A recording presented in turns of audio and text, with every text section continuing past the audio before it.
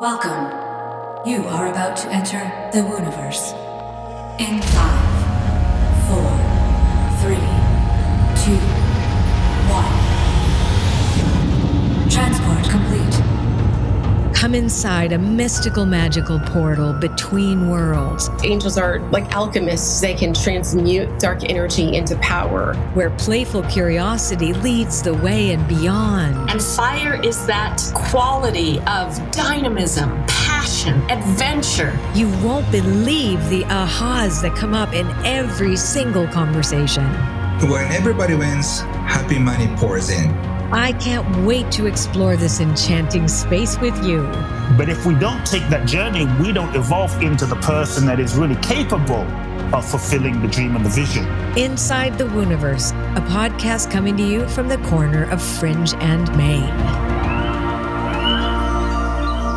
Hi there, and welcome to Inside the Wooniverse, a podcast brought to you from the corner of Fringe and Maine. Listen, I'm your host, Colette Barron-Reed, and do I ever have the most amazing guest with us today? He's a transformational truth teacher, Kute Blackson. Kute is also a beloved inspirational speaker, visionary guide, and the best-selling author of You Are the One and The Magic of Surrender.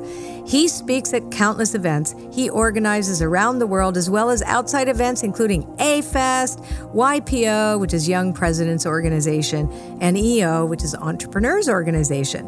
And he's also a member of the Transformational Leadership Council, where I met him because I'm also a member too. And he is the winner of the 2019 Unity New Thought Walden Award, which is very prestigious, I might add. He's widely considered a next-generation leader in the field of personal development with his practical wisdom for modern times. And we're so happy to welcome him here today. Welcome to the Wooniverse, Kute. Wow. Thank you for that incredible welcome. I'm very honored. You know, I got to say, I was so dying to talk to you. We were at this event in Mexico together, and you've been there before, right? So you were not so new, is that right? Or were you new? Yes. Right. Yes. So I was the newbie. So I was like, oh, I got to go talk to him. I really want, and then you gave us your book, and I typically don't read the books that are given out at events because I don't have time or whatever, but yours really struck me. And since I couldn't get a place, because we kept sitting down at different tables and things like that, and I went, I want to talk to you. Okay, another time. Anyhow, so I read it and I was like, oh my God, this guy is talking to me in my head like my own voice. And I was just so struck by the depth of your writing, even though you like to think it's simple. It's just so beautifully written. It's so engaging. I couldn't put it down. I read it on the plane, and then I got super busy, and then I invited you. Of course, we've talked a few times now. I've been on your podcast. And then the other thing is that I signed up to your Instagram channel, and I typically don't go on social media much because it drives me bananas. But I follow just a few people, or at least I follow a few people, but I actually go to a few people's pages to see what they're saying. And you're one of them. I love it. So if you're going to get, everybody who's listening, you are going to find out how to get on there because it's worth watching every single day. It's worth it because you have something really motivational to say and very sometimes confrontational, but in such a loving way. I love it. No wonder they call you the truth teacher. So let's go back to when you were a little boo-boo. What was your childhood like? How'd you get to how you... Wow. My I think my childhood was quite normal, although people would say it was a bit different. I thought everyone had my childhood. As a young boy, I was a very empathetic kid. And so I felt people's pain very deeply. And there was always a part of me that wanted to alleviate suffering in some way. I didn't know what that would look like, but I was always helping people and trying to be compassionate to people. And so I think one of the things that shaped my life was the foundation of how I grew up. My first memories as a young boy was seeing a crippled woman crawling on the floor. She picks up the sand, the gravel that this man walks on, wipes it on her face and stands up. Week after week, I grew up seeing blind people see and deaf people hear. And the same man whose hand she picked up would look at a woman in a wheelchair and say, why are you in this wheelchair? You're not sick. Stand up. But I haven't walked in 10 years. Do you believe? Yeah, I believe. Well, if you believe, get up, stand up. And, a miracle. But it it didn't occur to me that this was a bit unusual. It just seemed so normal. A person would come in, they hadn't been able to see. He would touch their eyes and sight was restored. Somebody would come in with cancer. Somebody would come in, let's say, with crutches, and they hadn't walked in 3 years, and he would pray for them and they would start walking and running around. And so... Wait, is this your dad? This man was my father. Oh, wow. And he was considered like the miracle man of Africa. He was a minister, had 300 churches in Ghana, West Africa, hundreds of thousands of followers, was the spiritual teacher, advisor to like kings and presidents, and had a huge church in London, about 5,000 people every Sunday. I call him like an African Siddha, you know, kind of in the vein of like a Sai Baba or Muktananda, because he went to India in the 60s, which I didn't know till I was in my 20s, but went to India in the 60s and had a kind of enlightenment experience in the Himalayas. So he was a very mystical, spiritual, metaphysical guy. And so I grew up with this, you know, even though he had these churches, it wasn't so much about like, you know, you have to give your life to Jesus, otherwise you're going to hell. It was more about Jesus realized his true innate identity as the Christ, and we all have the Christ consciousness within us. So I grew up in that kind of metaphysical. I love that. You know, understanding. And so my speaking career began at age 8 when I was basically thrown into the audience one Sunday. My father said, speak, and words started coming out of my mouth. And then at age 14, I was ordained as a minister. And that's when my life changed once again, where all of a sudden my father announces to the congregation, my son is taking over. He is my successor, and everyone goes crazy. And the word spread to Africa. Hundreds of thousands of people were excited. Everyone but me, because in that moment, I knew that something was off. There was an intuition, something inside of me just wasn't resonating. And I knew that this was not my path. My entire life was basically set out for me, planned for me, pre-scripted for me, but it just didn't align. But I think like many of us, I was too afraid to speak my truth. Like my fear was, if I dare to be who I am and speak my truth to everyone, especially my father, I'm going to be outcast. I'm going to be alone. I'm going to lose his love. I'm going to be abandoned. I'll be by myself forever. And so I allowed fear to just hijack my voice. And 4 years, I said nothing. I tried to like fit myself into a box of who I thought I needed to be in order to be loved. And it was freaking painful. And so when I turned 18 is where things shifted. I basically had a choice to make. I decided not to go to university. And I felt my soul calling me. It was so undeniable. Something was pulling me beyond my own conscious understanding and awareness, that it felt as though I did not have a choice. It was pulling me to the US. It was between India and America. And it was so, America was so strong. I had visions when I was 14 of coming to America, specifically Los Angeles, because I would sneak into my father's office in the middle of the night.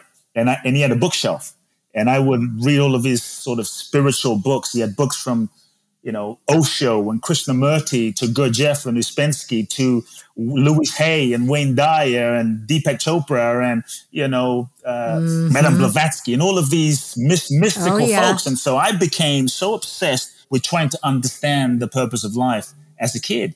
But all of the authors, like folks such as yourself, most of them lived in San Diego. They lived in Los Angeles. They lived in California. So for me... Or Canada. You know, Canada. Also Canada. But, you know, I looked at Jack Canfield, Santa Barbara, and Culver City. Yeah. I looked at, you know, Brian Tracy, Tony Robbins, Los Angeles. And so for me, this was the Mecca. Yeah. And so my soul pulled me here. It was like, this is where you're meant to be. And, you know, sometimes what your soul guides you to do is not always convenient.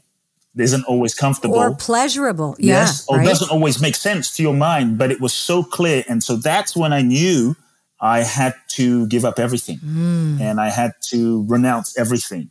And it took me, honestly, 4 years of just letting go and surrendering and grieving the heartbreak and the loss of the life I had, grieving the heartbreak and the loss of the potential relationship with my father, who was like an icon to me. And when I was 18, I looked into my future and I saw I could take over his churches and be successful. Yeah. But if I didn't have myself, if I didn't have my integrity, if I didn't have my truth, if I didn't have my soul, then what kind of success is that? And if I start lying to myself now to get love, validation, and approval, I'm going to have to lie to myself for the rest of my life. And that felt like a soul suicide.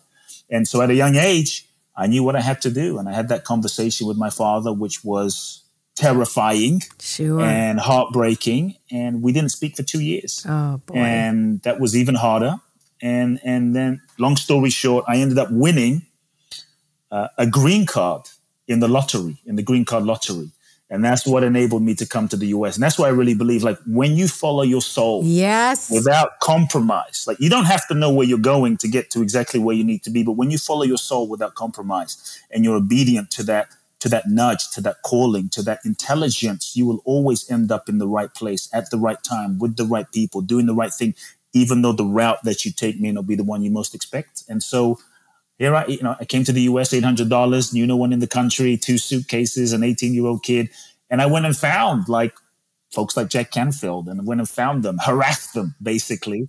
Went to their seminar. I showed up at Jack's office one day in Culver City, knocked on the office door, barged in, and refused They must have loved to leave until Jack Canfield saw me. His assistants were like, "He's not here." And I'm like, "I know he's here. I'm 18 years old. I know he's here. I'm not leaving. I've been reading his..." I felt like I knew him. Eventually, I reminded him of this in TLC. Eventually, he walks out and I give him a big hug and he takes me in for 2 hours and we sat down. So I went and found many authors and teachers that I read about and studied with them, went to the seminars, and then, cut the long story shorter, I ended up a few years later hitting a very challenging moment of my life for reasons which we can get into. But that got me to the point where I just threw my hands up to God and said, "I don't know what the hell you want from me in my life anymore. Mm-hmm. I've tried everything to make things happen. Things have not happened. I wanted to do a TV show at the time at 22 years old.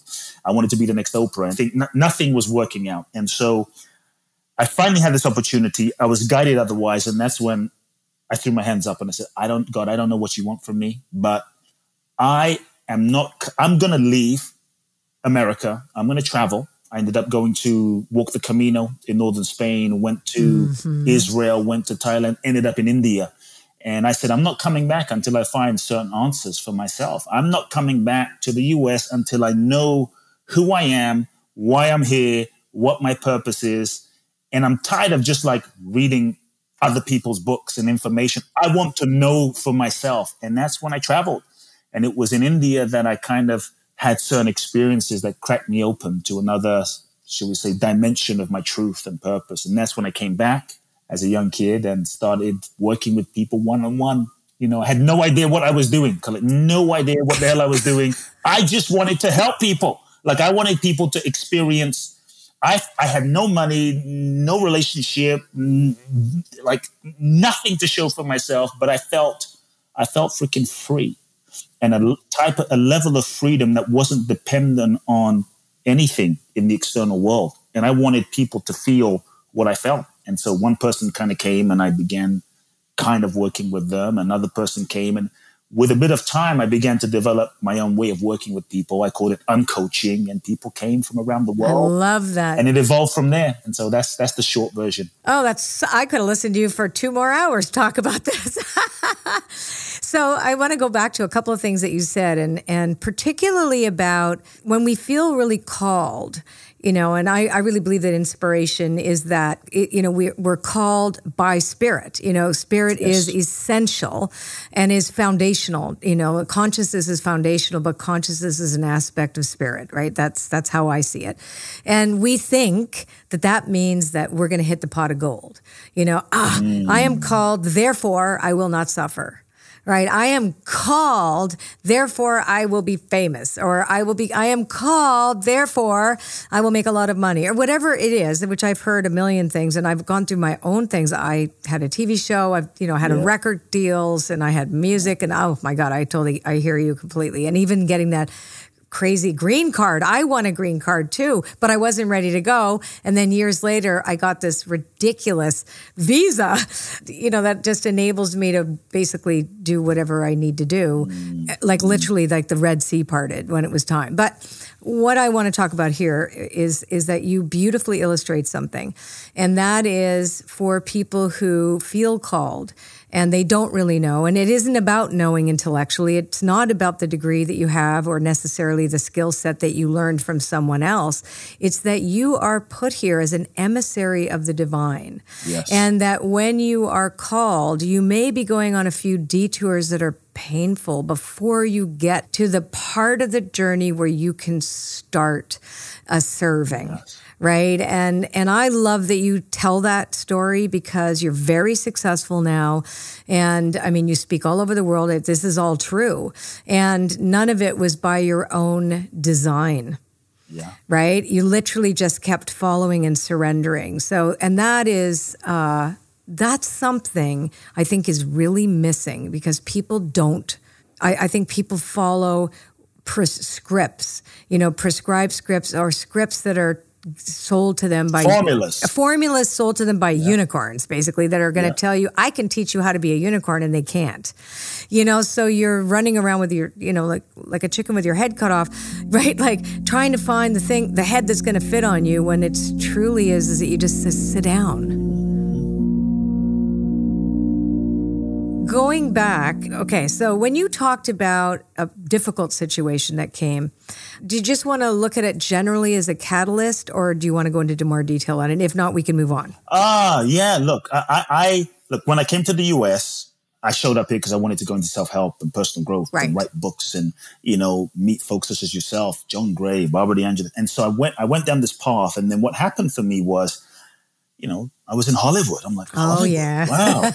and so I would watch Oprah, and in a nutshell, I had this vision. And the vision, Colette, was so intense and strong that I wanted to be the next Oprah. And I wanted to translate personal growth for the mainstream through a talk show. And I got so obsessed and attached to this idea of how I thought it was going to manifest. And I went for 2 years obsessively, addictively, obsessively just at it to manifest, to make this show happen. When I say I tried to make, people will often say, oh, I did everything. They did 3 things. I tracked down agents in CAA, William Morris. I went to their houses. I went to their yoga classes. I showed up at restaurants. I tracked down Steven Spielberg in a soccer field. I went and found David Geffen. I went and found Richard Branson on the street. I really went for it. And I got so much rejection. It was crazy. But I had this vision for a TV show, Next Generation Oprah. And so the last ditch was I found these managers. And I was so exhausted and depleted. And I'm like, God, I'm about to give up. I found these managers. These managers represented Michael Jackson, Dolly Parton, Mariah Carey, J-Lo, Backstreet Boys, Leonardo DiCaprio. I know who they are. And they were like big time managers. Mm-hmm. And I wrote a letter and they read the letter. And to my surprise, they wanted to meet me. So I went on Sunset Boulevard. I met with these 2 guys. And they said, give us your spiel. And I gave them my whole spiel and my vision for this talk show. And they looked at each other and they said, we're going to make you huge. We believe you. And for the first time, I'm like, someone gets what I get, And they looked at me and they said, here's a contract. Come back tomorrow. Mm-hmm. And I went home. Everything I do, I have to meditate on it because everything I do, if it's not guided by spirit, it just doesn't work. And it just ends up not aligning down the road. And so I went home, I'm going to meditate, fully expecting that I was going to get a green light. And all I felt in my being and all I felt in my body, if I was honest, was no. Oh, God. Don't do it. Don't. And my mind and my ego wanted to discount it. My mind and my ego so wanted it, but everything in my gut was like, no. This was the same feeling that guided me to leave my father's church. This was the same feeling that guided me to apply for the green card, to come to. I know that this gut feeling is really never wrong, even if it doesn't make sense to my mind. And so when I heard this no, I I listened and I told these guys I'm not going to do it. They screamed and cursed me out. But I ended up feeling so frustrated and so depressed because I felt like I had this vision, and yet my guidance, which never failed me, was taking me in a completely different direction. And so I listened to it, and in that moment, it didn't make sense. But when I look back now in retrospect, sometimes we have a goal, but I believe that our goals and our dreams are evolutionary in nature. Yes. Encoding them, they end up taking us on a journey. And sometimes we think that the goal is the goal, but sometimes the goal is the sort of spiritual carrot that takes us on the journey so that we can learn the lessons and resolve what we need to resolve so that we can evolve to develop the mental, emotional, spiritual, psychological muscle, soul force, so that we can become the person that is really capable of fulfilling the dream and the vision. And so sometimes we get the goal, but we're not ready yet. And we get so attached to the goal, but the goal isn't the goal. It just takes us on the journey of becoming. And then the real goal is over here. Right. But if we don't take that journey, we don't evolve into the person that's capable of going over here. And so I see now that the entire journey was part of like burning out some of my ego, burning out some of my desires, learning to handle rejection, learn so many things I learned along the way. But I also see now, looking back, that, sometimes when things don't manifest, it seems like the worst thing to the ego, but it's the greatest thing to the soul. And sometimes when things don't manifest, it's actually grace. Yes. It's the love of the universe that we're not able to see right now because we just want what we want and we want it now. And now I'm able to see that, like, thank God it didn't happen. Because if it happened, number one, I don't think I was ready at that time for what that was, honestly. And that would have taken me on a different journey, but I don't think I was truly ready. And I have a feeling that had what I thought I wanted happened, I probably would not have gone to India. And I probably would not have gone so deep into my spiritual, soul, mental, emotional healing at the level I was forced to go to so that I could become who I was and do the work at the depth that I do. I probably would not have if I really look back and I'm really honest with myself. And so I see now how things had to happen the way they needed to happen, so that I could evolve. And so I tell people, don't think that what you want is the goal.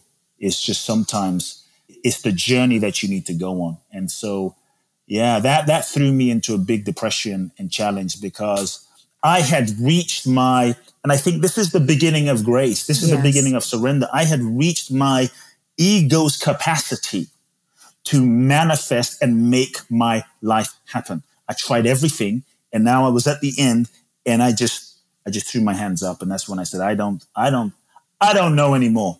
And that's when I left the country, and I'm like, I'm out until I figure out certain things. And I really got to the place. It was scary for me. I really got to the place when I was in India where I said to the universe, I don't know what my purpose is anymore.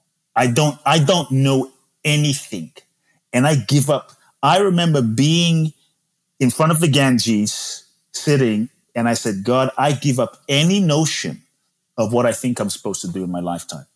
If it is to, like, it was like a dropping of ambition, a dropping of projection, a dropping of, like, I don't know. And if what I'm supposed to do as my highest expression is to sweep the streets, like, let it be clear to me. Like, let whatever I am supposed to be doing in the highest expression for my soul, let that be clear. And that was my prayer, Yeah. Oh, there's so much that you said. Oh, gosh. So I think one of my favorite things that you said, of many so far, is about the fact that our dreams, desires, even our intentions are evolutionary. Yes. And the way I see it is that we're always in this partnership, whether we're conscious and aware of it or not, with this spiritual force also that informs us, so that we have a soul, and that soul is speaking to us. We don't always listen or pay attention or even recognize the voice or how it uses us. So often, whenever I've been on some pretty painful detours too, very similar. But,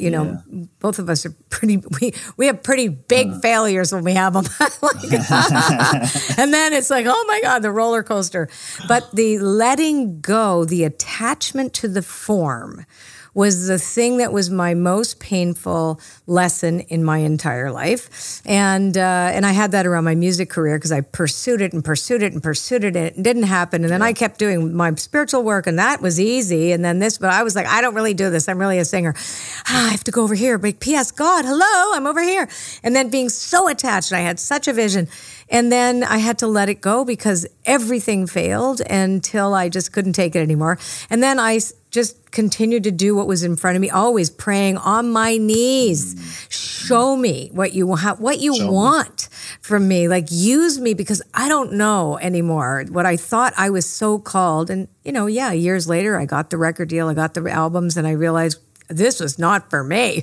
Like, I proved I was talented, but it was like I had the same voice you had, like saying no to realize this is absolutely going to kill me if I stay in this business. Like, I got to get out. I got to stay away, So when the listeners are hearing you talk, and my story too, that when they think they're failing, actually it may be the grace you're speaking about. It may be that it's the doors are closing because you'll be hurt by the thing you are chasing. Yes. Right? Yeah. Yeah. There's usually, like, if people have been pushing for a goal or a vision or a dream, and maybe it's not manifesting. Right. It's not happening.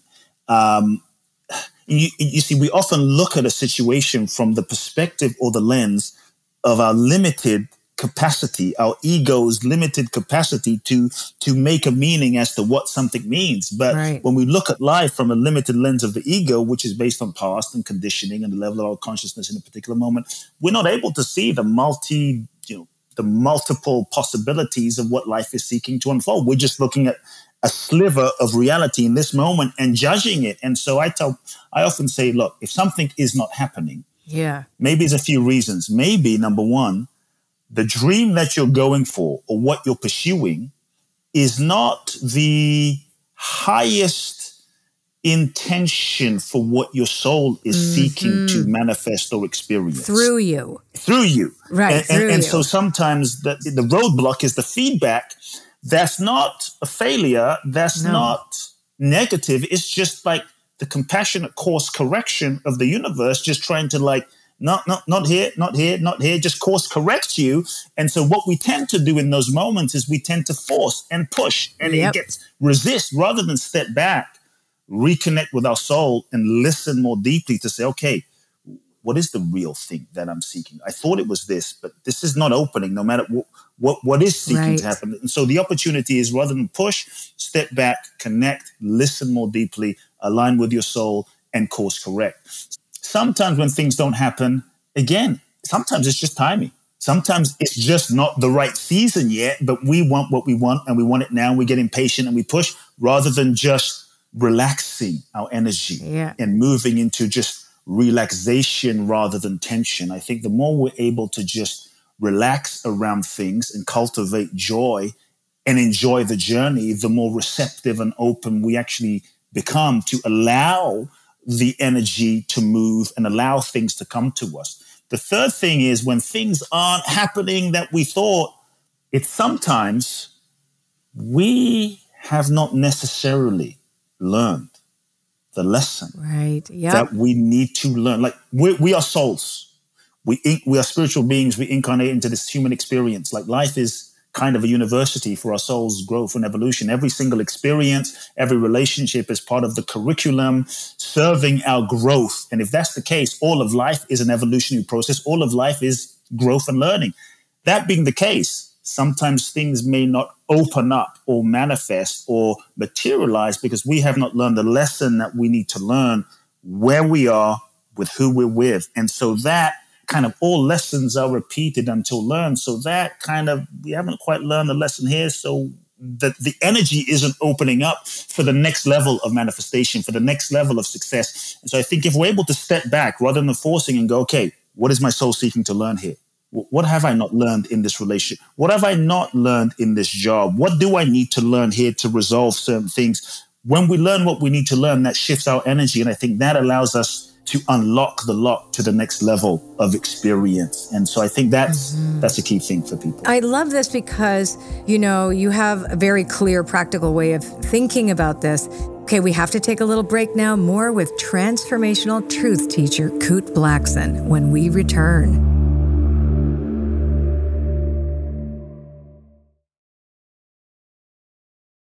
And we're back with Kute Blackson. So, Kute, my next question is, what would you say is really the most difficult thing right now? Like, I look at the world and I think so many people have been under so much sustained uncertainty. You know, it's been so long. Our nervous systems are shot.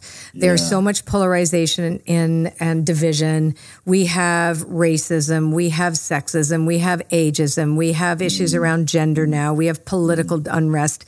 So if you look at the news, for example, and you know, like people define themselves by what they read, right? So, you know, all of a sudden now, you know, unpeeling the layers of the things that we are now realizing we have to fix and change. But do you think that that's a big issue? Like, how would you suggest to somebody what is your way of moving beyond those things? Because people tend to define themselves by their environments and the conditioning that they have, right? So how do you, because we have to live in both and. I mean, we can't make that go away and we can't wait till it behaves. You mean the world and the kind of what's happening out here and the mess of the world and the news and all this stuff? Sure. And how we define ourselves in it. Yeah. Look, there's a couple of things I'll say. And I think first, I just want to say it's not necessarily easy being a human being in this body. Right. And so to all of us, you know, a lot of people say, well, the world has gone crazy and mad and human beings are insane. Like, considering what we are and our conditioning and our childhoods and the shit we've gone through and the pain and the trauma, I don't know. I think we're doing okay, to be honest. Like, when I hear your story, like I remember you being on my podcast, and when you told me some of the things, I didn't know. And I hear like what you've been through and the fact that you have metamorphosized into being who you are. And there's so many folks that have been through pain and trauma and hurt. The fact that we're not running around just shooting each other more and killing each other more and raging more, honest, that doesn't condone what is happening. No, I get it. But I just want to kind of like give some kudos to humanity. Like, worse. It could be a lot worse. We could be a lot more crazy than we are. And so I think we're doing okay on one level. Obviously, can we evolve? Yes. And I think this is why we incarnate. So here's what I would say, just my thoughts in general. Sure. And then maybe just some thoughts as to what can we do. It's easy to look at the world as a whole and I think lose hope and feel despair and feel confused. I think it's natural. But what I would say is the world that we see out here is really a mirror manifestation of the collective consciousness of all of us, all of humanity combined. The world that we see out here is a projection of the totality of the consciousness of every single one of us combined, projected onto the screen and the play of life. Mm-hmm. So in that sense, there really is no world out here. The world in here and in here and in here is projected out here. And what we now see as this play and this movie is ourselves combined, reflected into the world. And so I think when we look at the world, we are in relationship with ourselves in a certain sense. Mm-hmm. And when we look at the world, I think we get to ask ourselves, do I like what I see? If I don't like what I see, you know, the thing that creates a sense of disempowerment or victimhood or fear or contraction is when we look at the world and we point the finger and we blame. And it doesn't mean there's not some stuff out there that is, you know, not cool. Mm-hmm. But I think if we just point to this president and that prime minister and this war and that, we don't solve anything. We don't shift anything. We don't empower ourselves. We disempower ourselves and nothing changes.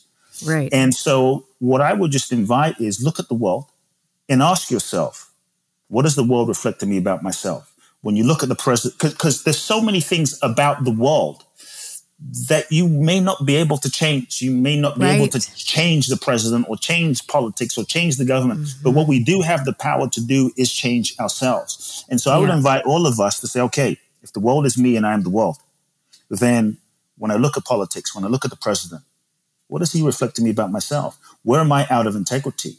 Where am I not living in alignment? Where am I lying? I mean, Trump is lying. Biden is lying. Where am I? Where do I lie? Because we may not be able to stop that, but what we can do is bring ourselves into alignment and integrity. Where do I betray well, I don't lie. Well, how many times do I say yes when I mean no?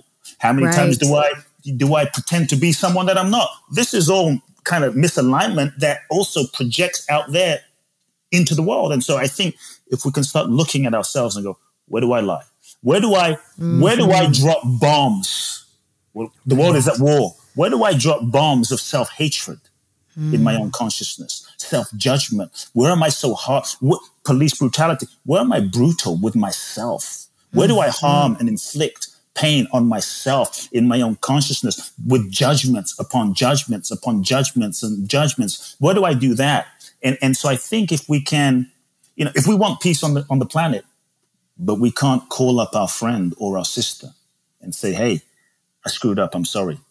Because then how are we going to have peace in Africa, in Ukraine and Russia when we won't reach out and forgive? We won't reach out and, send love because we were hurt. And so I think what we can do is look at our own lives compassionately and say, what do I need to shift? What do I need to bring peace to? Where can I bring loving? Where can I heal that internal division between, in my psyche, between my own disconnection from my divinity and my humanity? Where can I bring myself into alignment? I think if we can do that, then we shift our energy. When we forgive, when we release, when we let go of shame, when we forgive ourselves, when we bring more compassion within ourselves, to ourselves, healing is the ability to bring loving to those parts of ourselves that are hurting. And when we do that, we shift our consciousness. And when we shift our consciousness, we shift the fabric of humanity. Yeah. And so I think if we're able just to start there and do our part, we will be shifting the world. The second part I'll say is, and this is personal, okay? This is me, just my own perspective, what I've come to. If you're looking for perfection in the world, you will never find it out here because there is no perfection in the relative. We live in the 3D. We incarnate in this 3-dimensional human domain of appearing limitation. There is no perfection out here. The world is black, white, up, down, male, female, plus, minus. It's made up of interdependent polaric opposites. That's the nature of life. It's the physics. It's the Tao. It's the nature of things. And so when we can, I think, understand and embrace and not resist the nature of the relative and not expect the relative to be infinite, not expect the finite to be infinite, then we shift our relationship and our way of seeing the world, not as something's wrong, but as just the way it is. And when we can shift our way of seeing the world as something wrong to this is the way of the relative. It's imperfect. It's messy. It's up. It's down. There's tall. There's short. There's black. There's white. There's night. There's day. Then we're no longer in resistance to it because the true place of infinite perfection is within us. Jesus said the kingdom of heaven is within. And I think when we tap into that depth of our own soul's perfection and live from that place of knowing who we are, then we can move into the world, not from a place of againstness, like that's wrong, that's bad. Then we can move into so it doesn't mean we don't do anything. Like then we can move into the world from a place of non-resistance, less judgment, and still move into the world and take action without any againstness, but from a place of this is how it is. And I'm going to start that foundation to, help with human trafficking. And I'm going to feed the children without it shouldn't be this way. Well, it is this way. Right. This is the relative. And from a place of compassion and neutrality, we're able to move into the world. And I think when we can come from that place and we act from a place of groundedness in our soul versus againstness, our actions don't reinforce and perpetuate the thing we're trying to shift. And plus, we don't even see it the same way, yes. Right? I mean, as soon as we start to realign or recalibrate our internal world, we look at the reticular activating system of the brain that's going to take our eyes and start to look to see evidence in the outer world that those things are true when we're aligning originally with that radical acceptance where everything gets to exist in its own integrity. It doesn't have to change. It is what it is. That's surrender. That is, well, you wrote a whole book about that. No, it is. It's hard to do, but nobody said easy. no. You know, I think this is the process of life. Yeah. To me, this is the game, the simulation that we incarnate into a realm of limitation. Right. Yep. Not to be limited. Right. But I think we incarnate into the realm of limitation so that we can tap into and hopefully experience the unlimitedness of what we truly are inside of the limitation. Because if there's no limitation, how do we tap into the unlimitedness? The contra, right. Exactly. And so the limitation, I think, a container. Is seeking to reveal our unlimitedness. The finite is seeking to point us to the infinite within us. And we are here to experience it in a unique way. That's the other thing, right? So it's like each one of us has our own. So there has to be a level of limitation, because then we would just be everything all at once and we won't know. We won't be able to really personally experience the full catastrophe of life, as what John Kabat-Zinn loves to say, when the full catastrophe. So what role do you feel faith plays in surrendering to a higher power, for example? Because I know that, I believe that I don't look at a God like a white man in the sky that's angry. Okay? I don't look at it. Don't forget the beard part. Yeah, with the beard, right? Exactly. I feel a creative consciousness that I call God, that is benevolent and loves me, and I'm here because it wanted me to be here, or, whatever it, they, he, she, I have no problem with the word God at all. And I love churches, and I love any path to enlightenment. So higher power, whatever the name is, but I know that I can't exist without acknowledging that I am in partnership with that. So how do you tell people how to get there? Like I got there because of my recovery in alcoholism, because I started in a 12-step program, that 37 years ago. So I had a path that was, I followed. What would be the way you would tell us? Yeah, I think that this intelligence is the foundation of life. Mm-hmm. And this intelligence, sometimes people say, well, how do I have faith? How do I trust? Just look around, just like I think we often don't bring our attention to that dimension of things. But right now, you and I, even on a simple way, like you and I, we're breathing. It's just breath is happening. We don't think about it most of the time. We ignore it most of the time until we stop breathing. And then we're like, oh, shoot. Now we pay attention. But we've been breathing throughout this conversation. Everyone listening is breathing. Breath is happening. We don't have to believe. We don't have to have faith. But this is like proof that there is a intelligence that is breathing us. We're not sitting here going, breathe. Right. Breathe. It's just happening in spite of us every moment. And so I think if we just bring our awareness to noticing that, what is that? If you really just sit with what the hell is breathing me?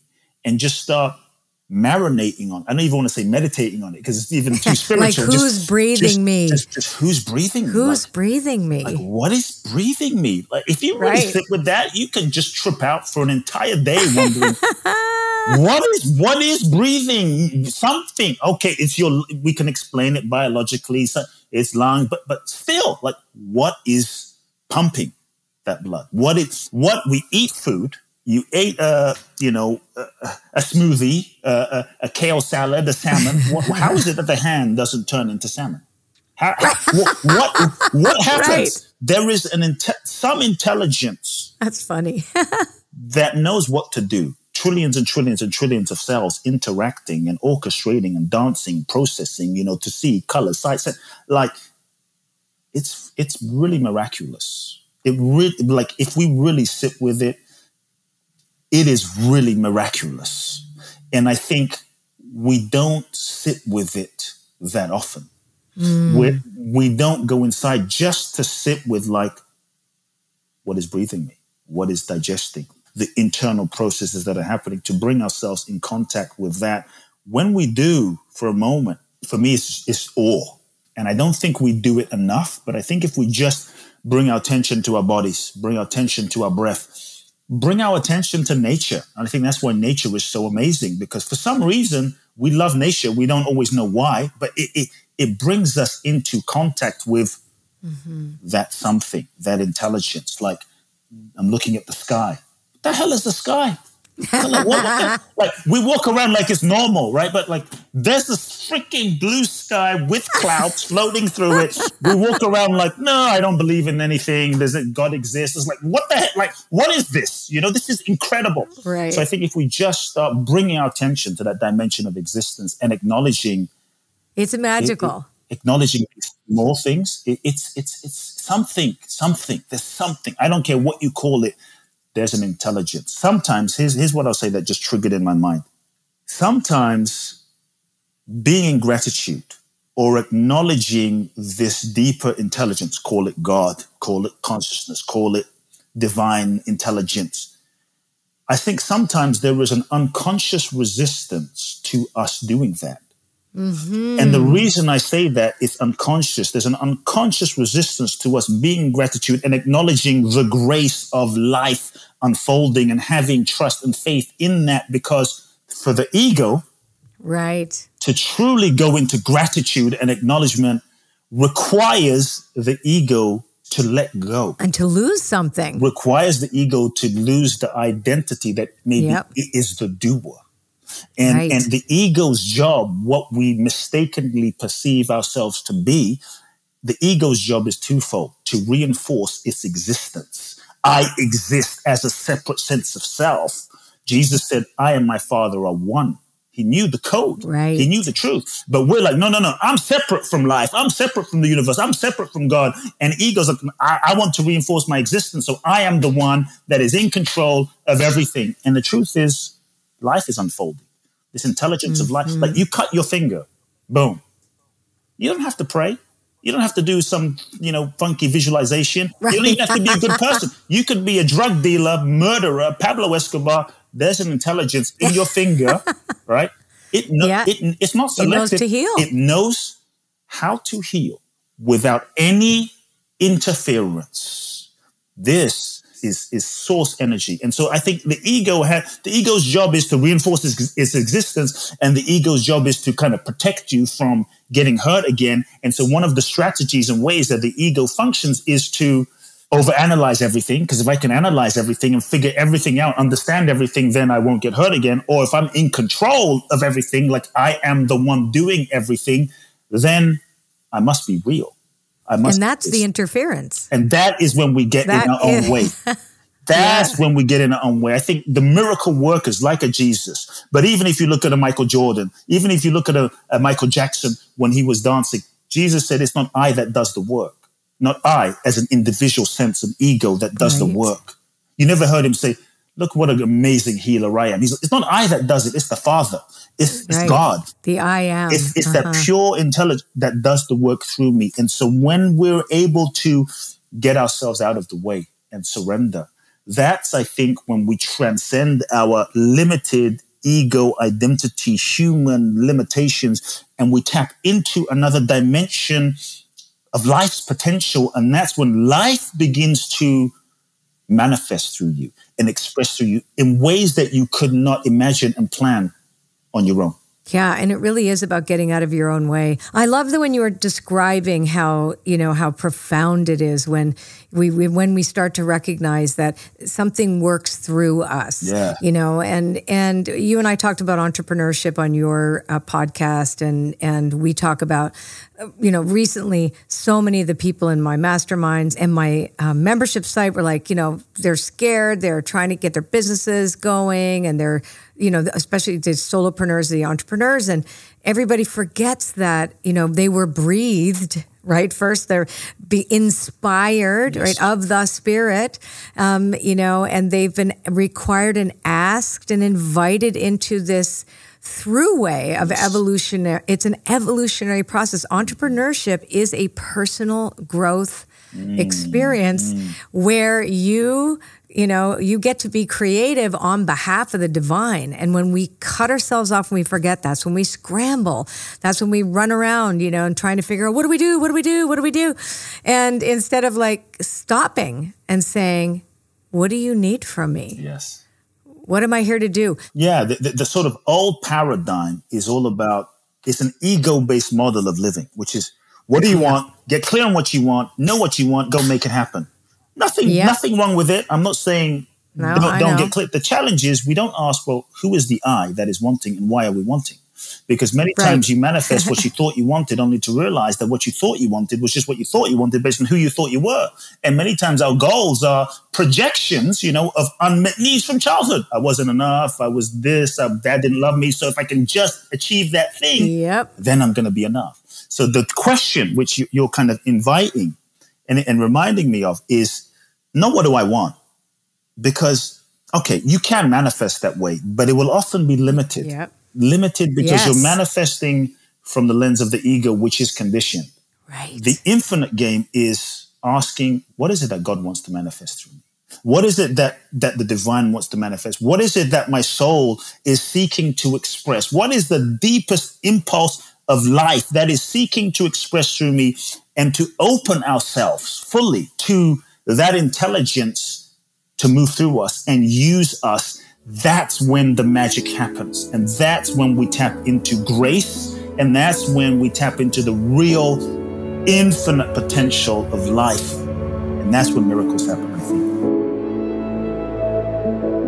Listen, let's pull a card together. Yeah, sure. And see if there's anything else the Wooniverse wants us to talk about. Okay.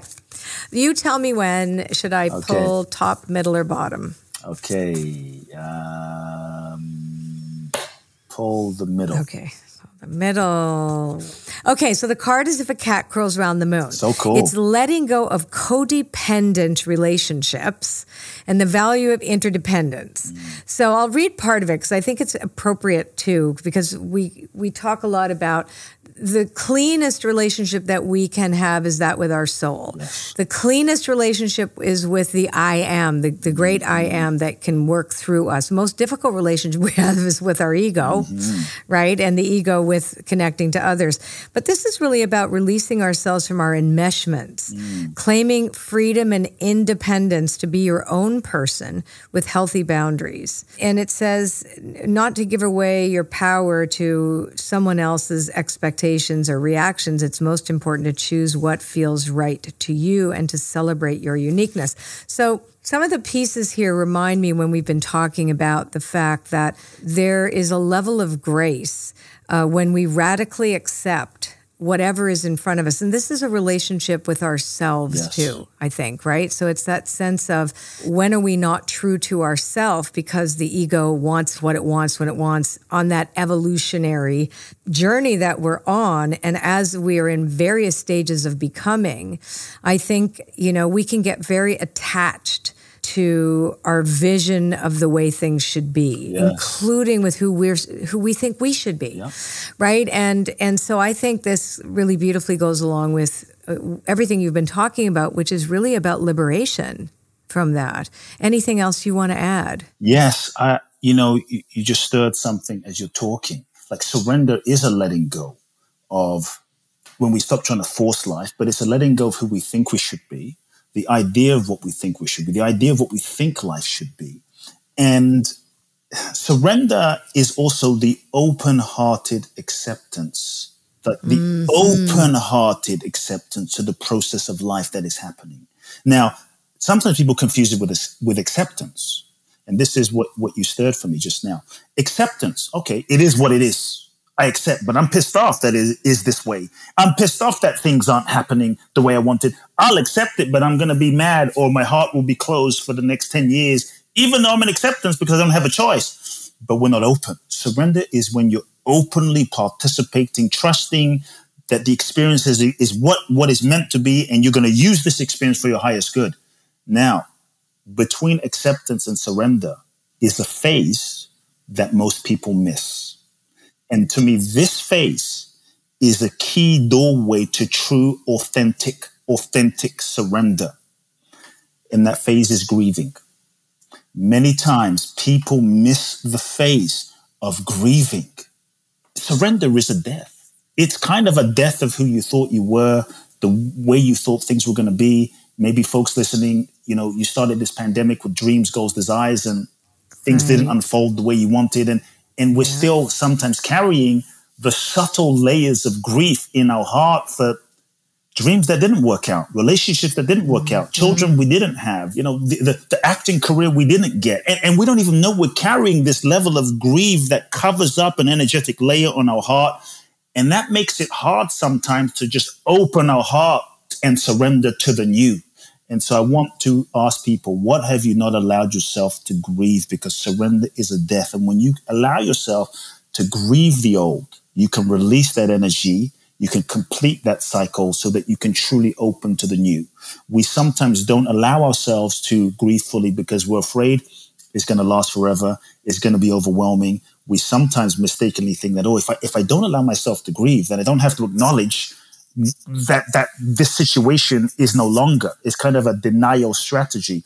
But I think when we allow ourselves to grieve and complete things, we free our energy, we vibrate higher, and we're able to expand and receive the new, the blessings, the possibilities, the new joy, the new aliveness, the new magic in life. So what have I not allowed myself to grieve? Let yourself grieve fully, not wallowing in the emotion, but experience the sensation.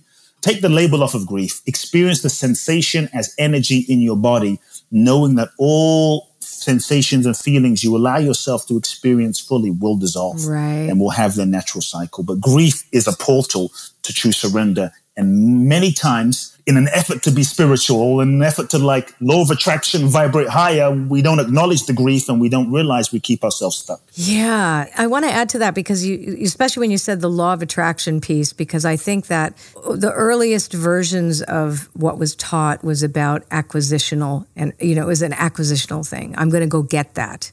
Right. And this is about actualization. So Yes. I love the differentiation around your language too. So I was sort of thinking about radical acceptance, which is different than acceptance, because you're right. So radical acceptance is that open-hearted surrender, because we don't even try to change it. Yes. We say you are allowed 1,000% to be exactly as you are, and I accept this with grace. And I do think that grief is hugely mislabeled and mistaken for something to avoid.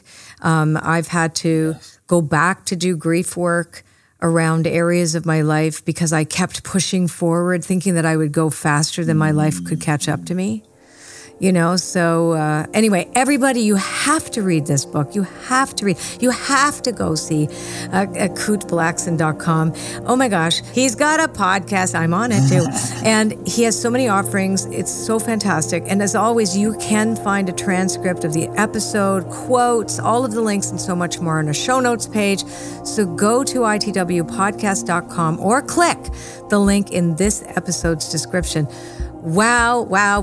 Kute, you are extraordinary. What an inspiring conversation. Thank you so much for joining us. Thank you. Thank you for having me. Love you lots.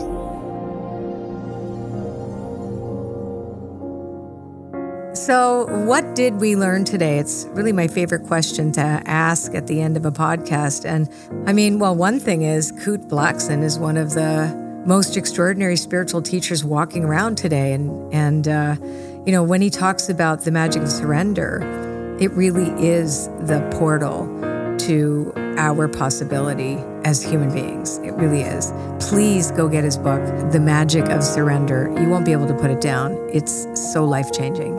Until next time, I'm Colette Barron-Reed. Be well. Time to share the way we love. Become the ones we're dreaming of.